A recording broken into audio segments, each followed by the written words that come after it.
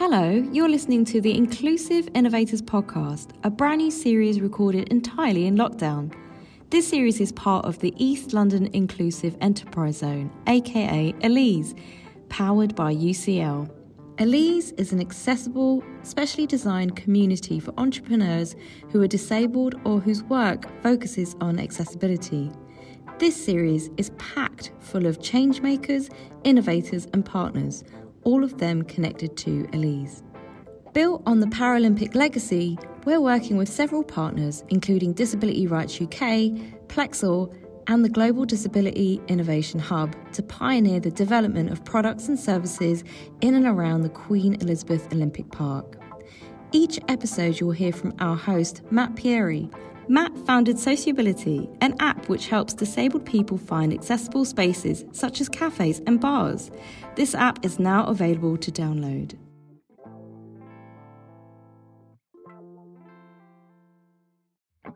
Hi everybody, and welcome to another episode of the Inclusive Innovators Podcast. And this week, our 11th episode, I chat with John Kelly about his musical career and his collaboration with Drake Music. We also chat about the importance of owning your disability and about how disability is often at the forefront of the creative arts and theatre. I hope you enjoy this conversation and look forward to another one next week. John Kelly, thank you so much for joining on the Inclusive Innovators Podcast today. We're really excited to have a conversation. Hi, really glad to be here. Thank you for having me. Pleasure. John, we might just kick things off by asking you to briefly introduce yourself and what you're currently up to the listeners, if that's all right. Cool, yeah. Well, my name's John Kelly. I am a professional musician.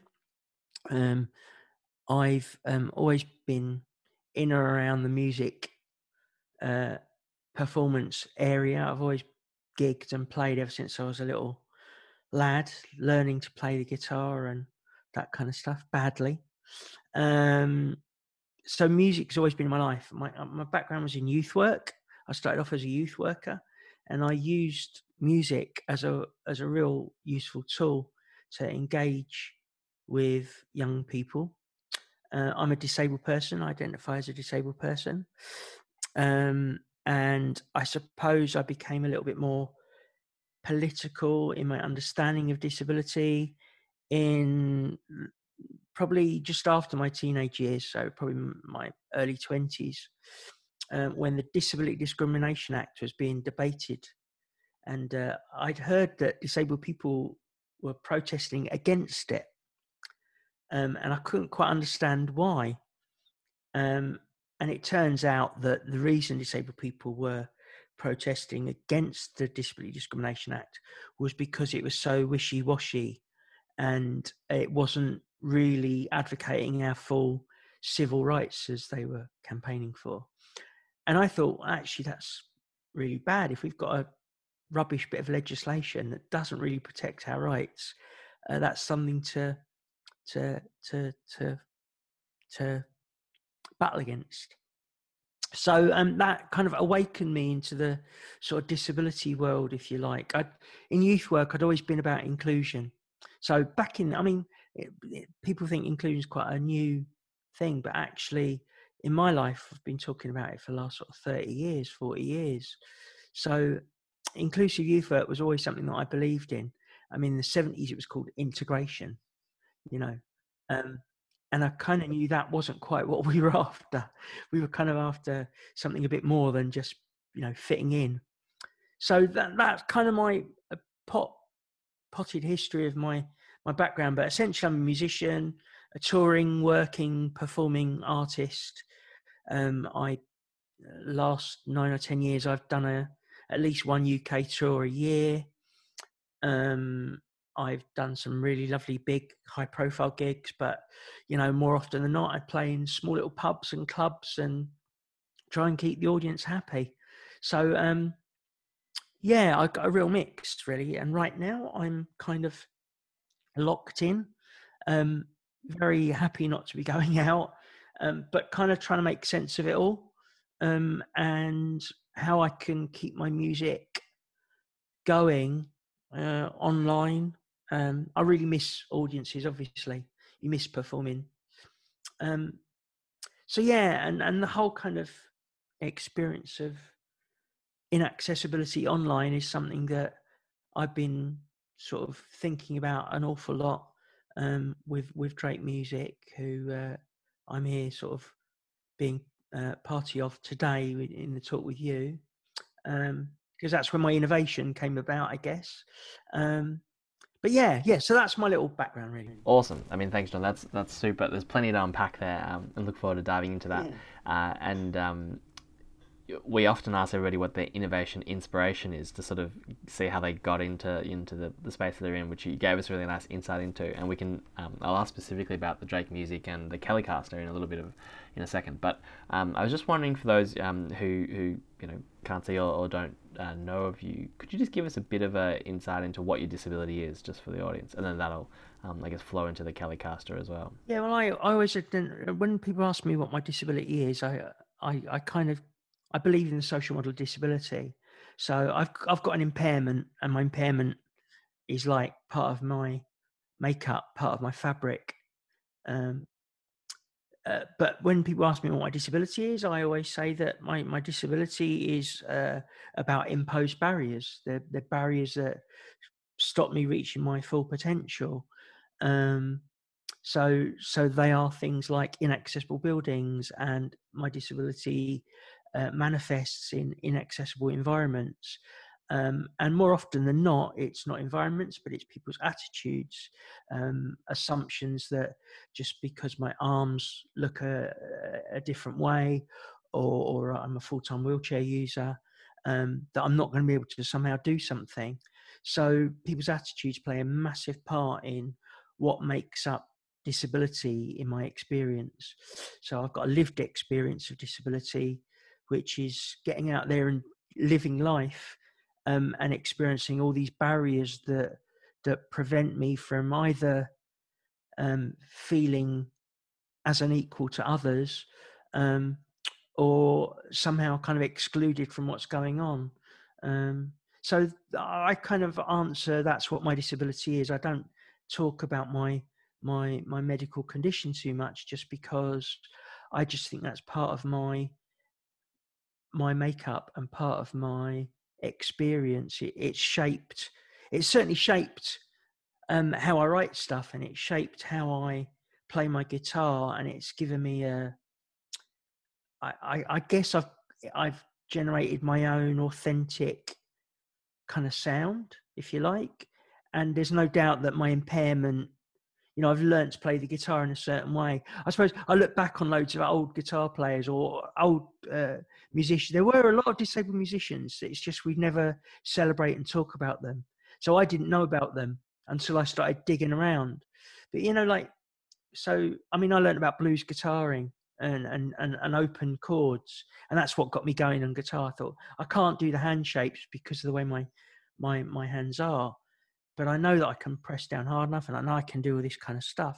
There must be a way that I can just do stuff and I found out about open chording on blues and bottlenecks and slides and like that. And then I found out Django Reinhardt is a massive jazz guitarist, adapted a style because he had an impairment with his hand. And I thought, okay, so there, it's not that disabled people can't play music. It's just that nobody celebrates their contribution as disabled people. It's always kind of hidden. And one of my big heroes who I was fortunate enough to do the musical of was Ian Dury. And again, was someone who never really outwardly identified as a disabled person, and people didn't realize that he was a disabled person. So, so in a sense, my identity as a disabled artist is, I've become a little bit more louder about it, I guess, but it's part of me, if that makes sense.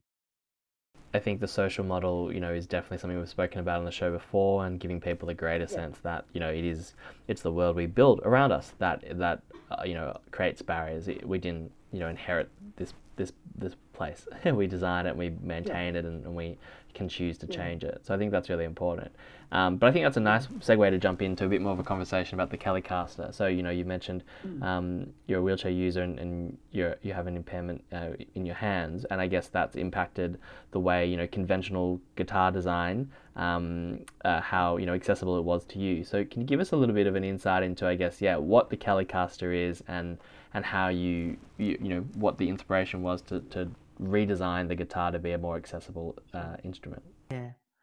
Well, it started off as a little boy, as we all do, rocking out in our bedrooms. So the original Telecaster was either a tennis racket or a snooker cue. And I kind of knew I could rock out with a tennis racket, and I knew I could rock out with a snooker cue, listening. And I was a punk and in metal and all that sort of stuff when I was a kid. And so the attitude was much more important than the quality of the playing of the instrument. The kind of attitude behind it was what happened. So, but I kind of learned that, you know, you didn't need to play with 6 strings. You could play with 3 strings. But actually, you know, I still wanted to play with 6 strings. So as I said to you earlier on, I learned about blues, open chord tuning, and then I learned you could play 3 chords by doing that. And as I started writing more and more songs and I started playing more, I just realized it was a bit limited. And I wanted to do all these other songs and all these other things. So that was right. So I knew right from an early age that I really liked playing guitar. My family are Irish, and music is really important to our culture. As an Irish person, we all have a song about ourselves and the town that we come from. And in Ireland, we're blessed with some brilliant musicians. And I, you know, I love the Pogues, I love the Saw Doctors, I love Christy Moore. And of course, a lot of those musicians, you know, play acoustic instruments and sit in the corner of a pub and play that. And I wanted to be able to take the songs I wrote and just play along on an acoustic guitar, and, you know, without having to be on a massive stage. So moving about 7 years ago, I've been working with Drake Music for quite a long time, who are innovators around music, the use of music technology.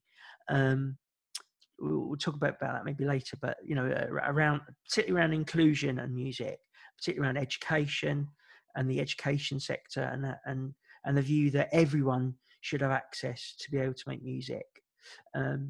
So they do a lot of work in schools. But one of the interesting areas of development was around this kind of idea of the sort of hacking community, where you take something that does something, but it doesn't quite do what you want it to do, and you sort of break it apart and rebuild it to fit what you want it to do. It's not the naughty kind of hacking. I don't want to get mixed up with the computer hackers who do naughty things. I was about to say, I think the kind of common understanding of hackers these days is very much, you know, online and techie, but it's it comes from this idea of, you know, making things work, like you said, that perhaps didn't originally. Sure, and these are the good hackers. These are hacking for good, and so we had this. We just started because there were like these little things like Arduinos that are like these like mini computers that you could get a sound out of, and you could write your own little programs. And there are, you know, there's a whole community of people who are instrument developers, people making their own stuff, really. And there's a whole kind of rich movement of that. And we thought at Drake Music, quite often, a lot of music technology, well, there's loads of gaps for a start.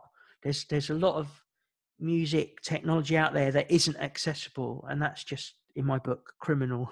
You know, all music technology needs to take on board access in its design. So there was that bit of it. Then there was disabled artists and musicians who are performers who are working like me, who really needed something a bit more robust, that wasn't a toy. It wasn't. It was an instrument that did a professional job that I could use while I'm performing. And then the sort of third element is people who just want to experiment and have a bit of fun and just, enjoy playing music. And of course, with things like the iPhone and all the other phones that are around now, you can make music. It's well known that, a lot of music these days is made in the bedroom. So music is so much more accessible in many ways, but yet in terms of the context of accessibility that we talk about, it's still lagging. It's still way behind. It's still way down the list of priorities for developers. So the hack Drake Music kind of let's start addressing some of the access issues around some of the instruments that we use or we know about, or what the gaps are. So we set this thing up, and we now call it DM Lab. And we meet fairly regularly. We've even met during the lockdown. We've moved it online, so we still do it. And of course, from my point of view, I believe in disabled people led stuff. My roots are in disability led art. That whole kind of political stuff for me was all about actually the representation of disabled people in leadership is critical. Is really, really important, because that's what really drives the change in terms of inclusion. I think it's an important visibility thing as well, to see that there are disabled people who aren't just being told what to do or given things to have their lives changed or improved, but actually driving that change themselves. And I think it's really important in terms of role models for younger disabled people who have ideas and who want to sort of see change made, to see then like a cohort of disabled people who've done that and actually kind of built things from the ground up, which is exciting. And there's lots of context and there's lots of thoughts, but the essential one is that there's an assumption that disabled people are just recipients of the technology, or it's been developed by some scientist in a lab somewhere, and then things are the easiest way to describe it is that things get done to us and done for us.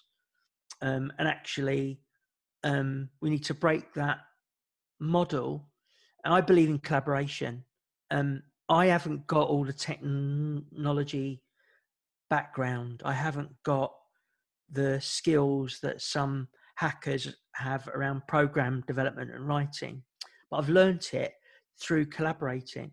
And they equally have learned about the social model and the whole power thing being done too, and how equality really needs to address those fundamental issues in order that we can truly collaborate. So with DM Lab, we saw an opportunity to ensure that idea of disabled and non-disabled people working together on equal terms, rather than it being clever experts doing things to disabled people. So we found disabled people with loads of skills and non-disabled people with loads of skills, and we put them together, and amazing creative things come out, innovative piece of work. And the Telecaster was my contribution to that early conversation. Was like, I really want to play guitar. I know that there's things like GarageBand and there's Thumb Jam. There's all these bits of technology that have got fairly decent sounds, but they never cut it live for me on stage. They'd never cut it because I need to concentrate on the audience. I don't want to be concentrating on how to program it and stuff. It needs to be a responsive instrument. So that's where the Telecaster came from, those early DM labs. And there's loads of other ideas like the Telecaster that have come out of DM Lab.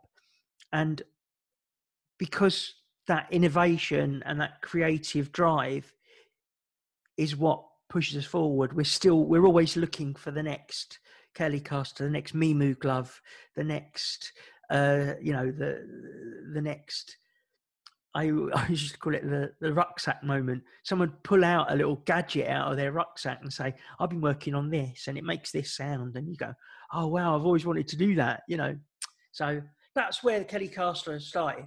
And for those who don't know, can you just maybe describe the Telecaster for someone who's never seen it? Like, what is the difference between the Telecaster and a conventional guitar? Put it that way.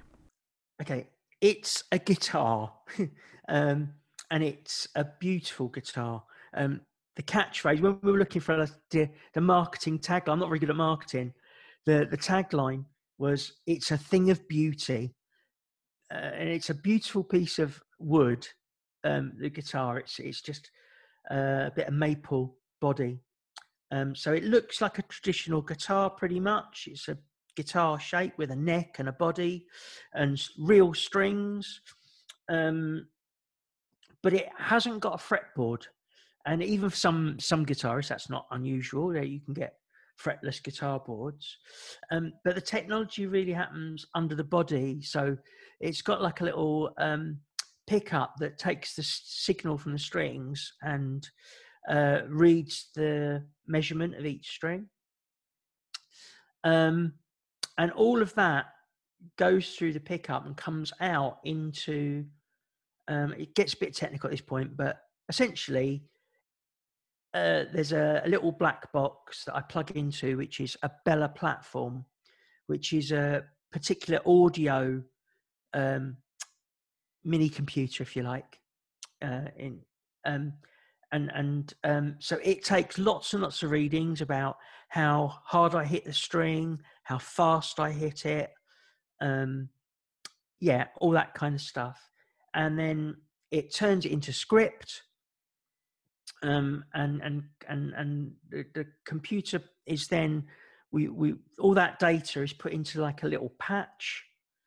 And some people will be familiar with the idea of plugins. So if you use music software like Logic or Ableton, you can get plugins, and plugins do like different kinds of effects or get the sound to do a certain behavior. So I've got a bespoke plugin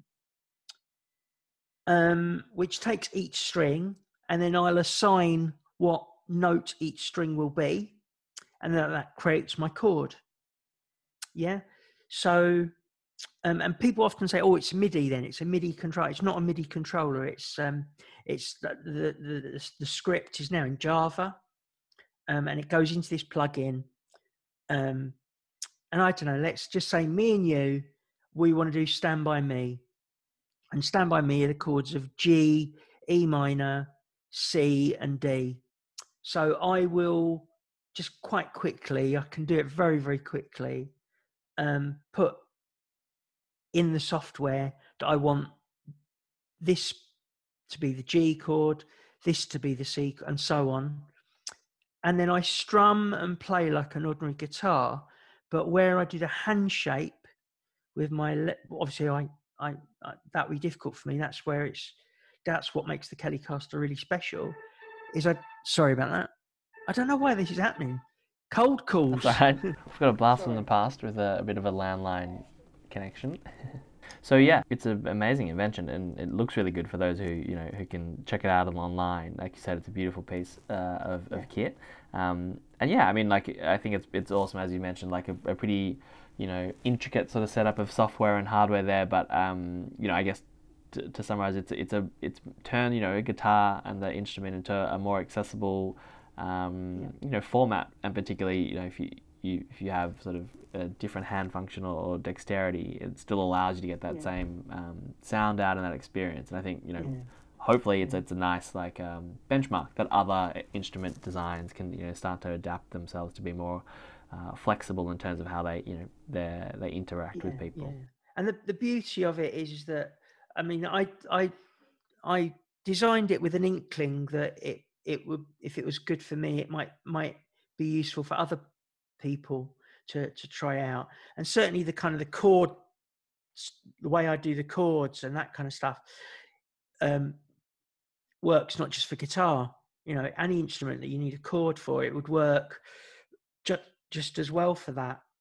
So I just applied it to the guitar, but and also a few of my mates and a few disabled people I've worked with have given it a go, and again it worked really well for those people who've given it a go. I think one of the things we see with inclusive design is that you design for a particular use case, but actually it's much more broadly applicable, and lots of people who perhaps didn't think they needed it get a huge amount of benefit out of it. Have you seen that, it seems, with the Telecaster? Yeah, and you can I can do an amazing range of chords now on the guitar. I can do infinite, basically, because the way I've designed it is I can play any note on any string, so I can make any chord, when you get into jazz, mate, there's some really weird chords out there, but my Kelly, I can do that.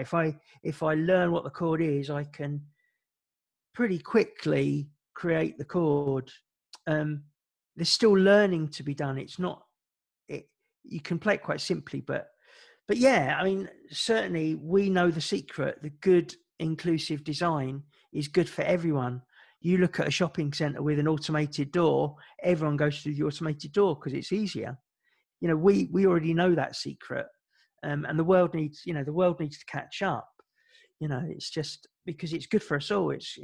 It particularly is important for disabled people because it's based on part of our right to have that access.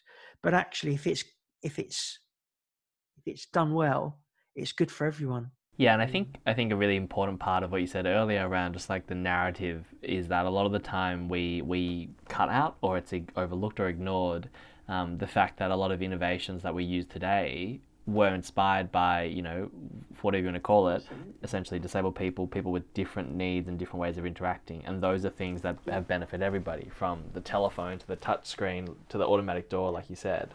I think it's, one thing I wanted to ask about next was just around this sense that, arts and culture and theatre are really important ways of driving social change. We talk a lot about law and policy, but actually, realistically, people behave in certain ways based on what they think, and a lot of what people think is informed by what they, digest and interact and read and watch and consume. So I was wondering if you wanted to give us a bit more of an insight into how you see, the link between social and political change and playing out in terms of arts and culture, performance theatre particularly as well. I know you've written about this before. Yeah. Just from a personal perspective first, I guess, like I've always seen music as a really nice tool to make friends, just to reach out and make connections with people and sharing something together, whether that's us singing along together and having a laugh, or sharing the love of a certain band, or whatever it is. So music connects people and brings people together. And what I've learned over the years that music and the arts are a really good way of us telling our story. I've learned from lots of people, some really the best songwriters are good storytellers. And I've learned, my punk background was like, I was really into ska, and a lot of those that ska movement was political. It was about black and white people coming together against racism and kind of connecting through both elements of sort of British punk and rock, and also Jamaican reggae and dancehall, and that kind of was what connected and made ska. And that I grew up in that kind of, so I knew music could be political, and I knew it could be a way of connecting people. And then I learned about the disability arts scene and realised that it was brilliant. And the only reason I didn't know about it was because it wasn't on the West End stage, and it wasn't at Wembley Stadium, and it wasn't being promoted as, it was one of these things that's like hidden away. But if you do a little bit of digging, you realise that, of course, disability art is as good as any other art. It's not, there's an assumption that it's not as good as, or it won't pull an audience. Well, if it's good, it will. And I believe that, and I've seen that. So really the barrier is not that there isn't any good disability art out there, because there's loads of it. The barrier is it's not been allowed to fulfill its potential in the mainstream. And that's because the mainstream just keep putting up all these barriers. Could be in inaccessible venues. It could be just in a perception of this is what the public like. and they're just not taking enough risks, because actually art is about taking risk. Art is about pushing boundaries, and disability art, I believe, is at the forefront of that. And during lockdown, we've demonstrated that. There's been some really, really good creative responses by disabled artists. Disabled artists are there, and they're making really good music. It's just we don't always identify as disabled people. We don't always see it as the first thing we say when we go to a gig. We don't always say, "Hi, I'm a disabled person and a musician." We kind of because of history, a lot of people hide it, and don't want to be part of it. I don't believe in that. I'm proud of who I am, and I don't deny it. And the audience, there's no point me hiding it unless I go behind a screen. The audience is going to see that I'm a disabled person, and maybe for a minute. I mean, I've had comments going, "I didn't know you were a disabled person before I booked the ticket. I didn't know anything about it." And I was anxious, or I was nervous, or whatever it was.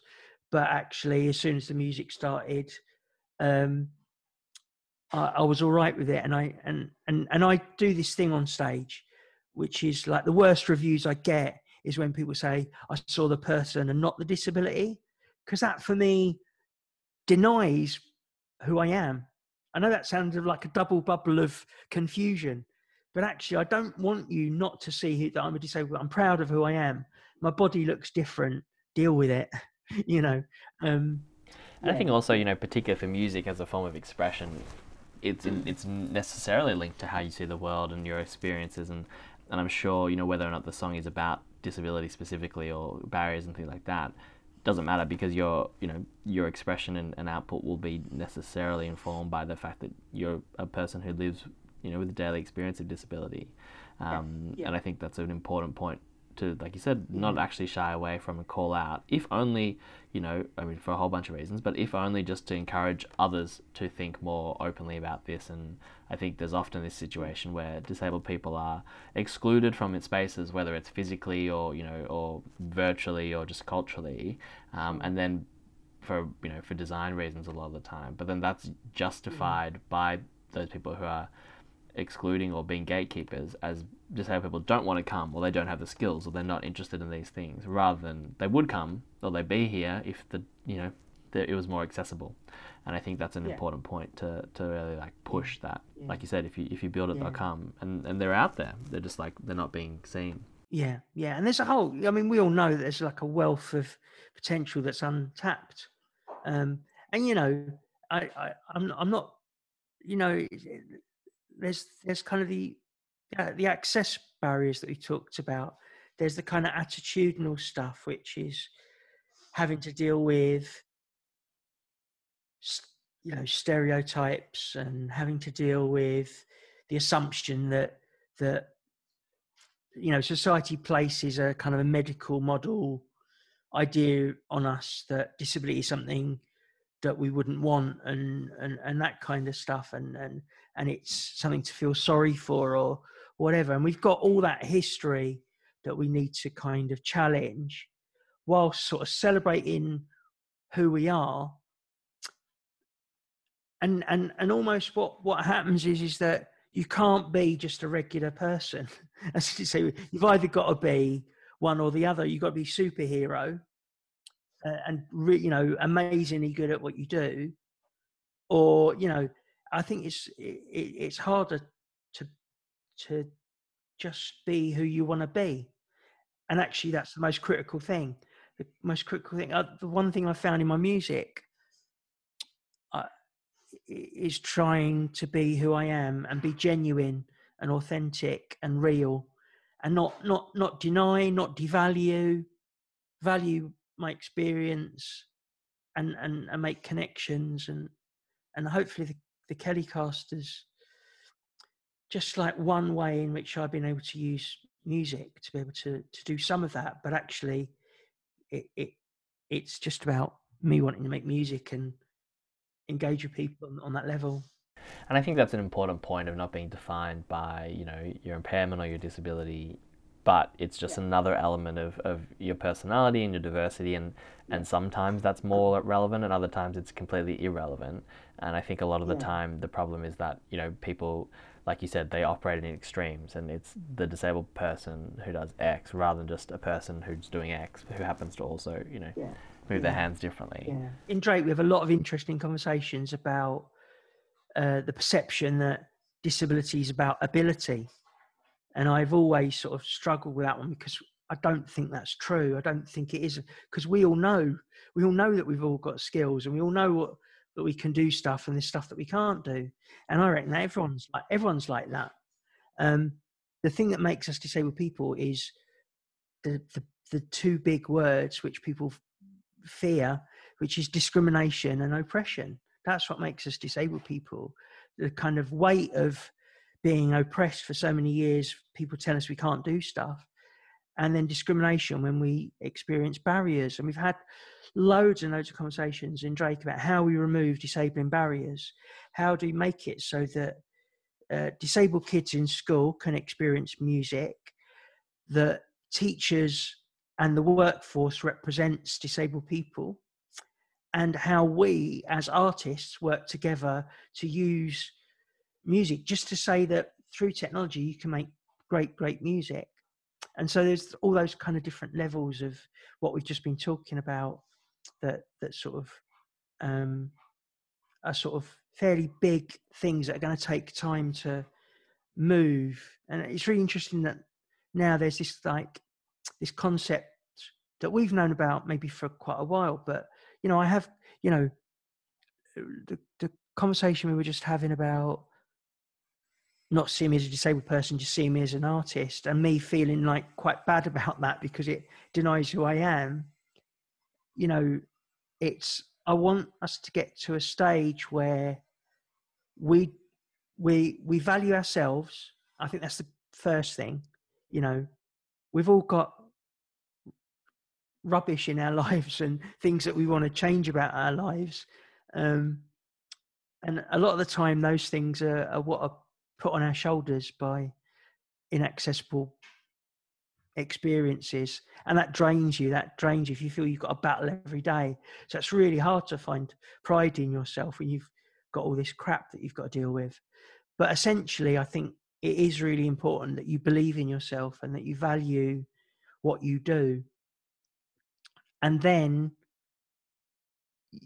you've got a contribution to make. We all know that society's missing out on our contribution because they refuse to make space at the table. And I think that's a really important point, just about that idea that you can make space at the table. I think there's a common perception that it's things can't be changed, or it's too expensive, or it's too difficult, or it's too challenging. And I think just instilling in everybody that sense that actually that if you build the table, you can then change who's sitting at it, and you can make it a different design. Yeah, we almost need to smash the table up. And when I do stuff around inclusion with groups and stuff, I always talk about that we were talking there about fitting in, and that kind of idea of inclusion, disabled people coming into our place, or coming to our place of work, or fitting into our industry. And actually that's not what inclusion is. Inclusion has to be what we both bring, and let's address the power issues, let's address the barriers, and then let's collaborate on equal terms.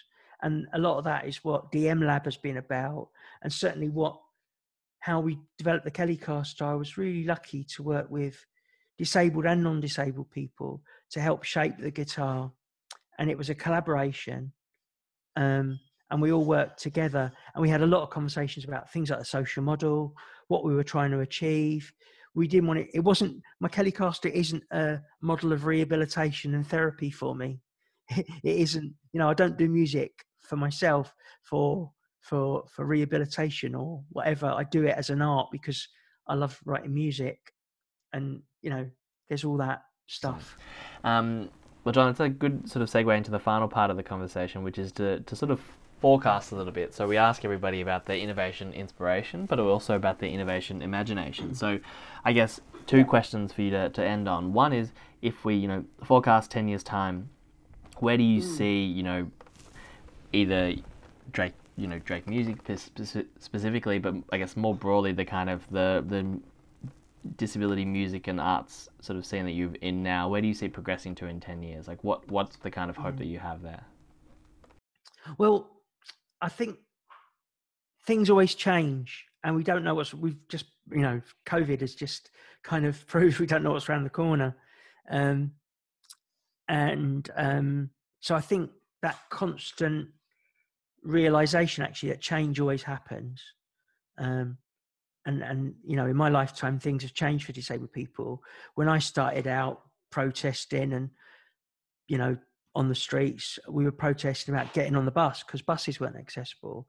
Well, now they're a little bit better. They're not brilliant, but they're better. Getting there slowly. So change happens slowly. So, my sad news, I guess, about 10 years' time is I don't think there'll be lots and lots of big change. There will be some changes, but most of the change that we kind of want to see will be slow stuff. But what I'm encouraged by is, so working with Drake Music has been on a journey over the last 5 or 6 years. We had this piece of work called Think 20 and Think 2022 now, which is visioning. It's about what's the world, how we want to see the world. And so we talked about, well, there aren't many disabled leaders. So what would that look like? What do we need to do now to ensure that in 5 years, 6 years' time, there are more disabled leaders, there are more disabled people running music workshops, for example. And Drake Music listened and really took on board stuff. So if you get an organization that really listens, and by listening, it's not a one-way thing. Listening is an active thing. Drake became active in listening and saying, what do we need to do around that? What do we need to do to understand the social model in our practice? So they, for me, have demonstrated that change can happen quite quickly. Drake's workforce over the last sort of 10 years has changed drastically in terms of representation and that kind of stuff. So I'm excited by that potential, because there are other organisations saying we want to go on that journey around inclusion. So there are people who I would love to work with to make this kind of idea of inclusion much more of a reality. And I think that is happening. The disability movement is alive and vibrant, but we've got a lot of challenges. We've just come out of austerity, and I think that's still a big challenge. We're still fighting around things like independent living and the right to be able to get out the door in the morning with the support we need to be able to go to work. So all those things, I would like to think that in 10 years' time, we've got legislation that protects our rights around independent living. I'd like to think access to work is just a given for disabled people, that you get given a pot of money to help you with your access requirements at work, and then you can get out there and do it. And if you don't feel you're up for work or you can't work, then, that the money's there to help you reach your potential, whether that's in education or learning or whatever it is. So, yeah. Yeah, and I think that point just about, trusting disabled people to make decisions for themselves and to look, to know how to best, like you said, reach their potential is a really important one, rather than the sort of very, patriarchal, patronizing sort of approaches that happen today, where you get certain things to do X, and if you don't do them, you're not trusted to have any, kind of control or agency over your life because somebody's deemed you, to be wasting that or kind of not capable. So yeah, fingers crossed for that that vision. One final question, John. What would you say to somebody who is sort of they want to do something like like you did. They want to be able to play an instrument at a particular level, but there's things not available to them yet. They've got an idea. They sort of want to get started, but not exactly sure how. What would you say to the John Kelly 2.0, just as on that precipice, just as you were, so many years ago with Drake Music? What's the one piece of advice you'd give them for their journey ahead? Wow. It's kind of, you just freaked me out by thinking of a John Kelly 2.0. That's a bit freaky. I don't I think it's without wanting to repeat what I said earlier on, I guess it's well, the starting point is believe in yourself, and believe in what you feel to be right, because it probably is right. If you believe you can do it and you want to do it, you're probably 90% of the way there. The next thing I would say is don't be fearful of talking to people and finding people to have conversations with, whether that's come to Drake. That's my easy answer. If it's about making an instrument, we are really excited and welcome people having ideas, and the DM Lab is one place you could do that. But you could just drop us an email at Drake Music, and talk about your idea. And then there might, so we've got this thing called the Accessible Music Instrument Collection, which we're developing. So there might be an instrument that already exists, and we're going to be launching that hopefully in the new year. We're developing it at the moment. So that's a place where you could come and try instruments that are already accessible. But you might come and you might think, oh, the Telecaster's all right, but it doesn't quite do what I want.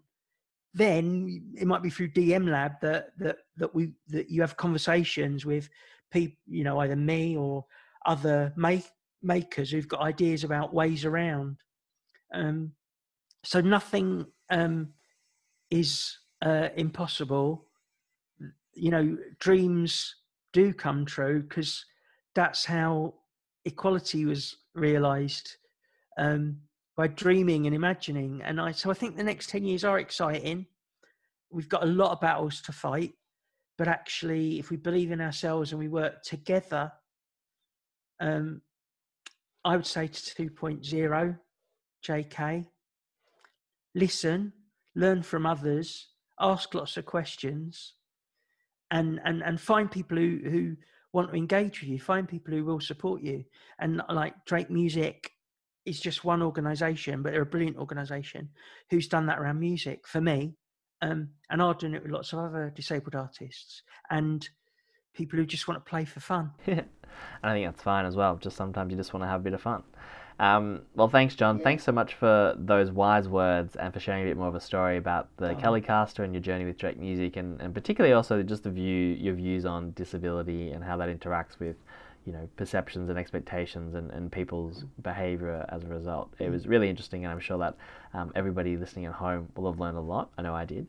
But thanks so much for taking the time to chat with us. It's been a pleasure having you on the show, and look forward to seeing you gigging sometime soon again. Brilliant. And I'm sure there are lots of things that I've got wrong, and I think that's the last bit for me. Is like, I make mistakes all the time, and it's being open to making mistakes, I think. So if I've made mistakes today in this interview, I'm sorry, and you can no doubt have conversations on the web or whatever about what I've said. But hopefully I've said something that's of interest and use to someone. But thank you for having me. I've really, really enjoyed it. Thank you for listening. Next week, we're talking with Liz Johnson, who won 3 gold medals at the Paralympic Games. Do you want to take part in the Elise programme or be part of our community?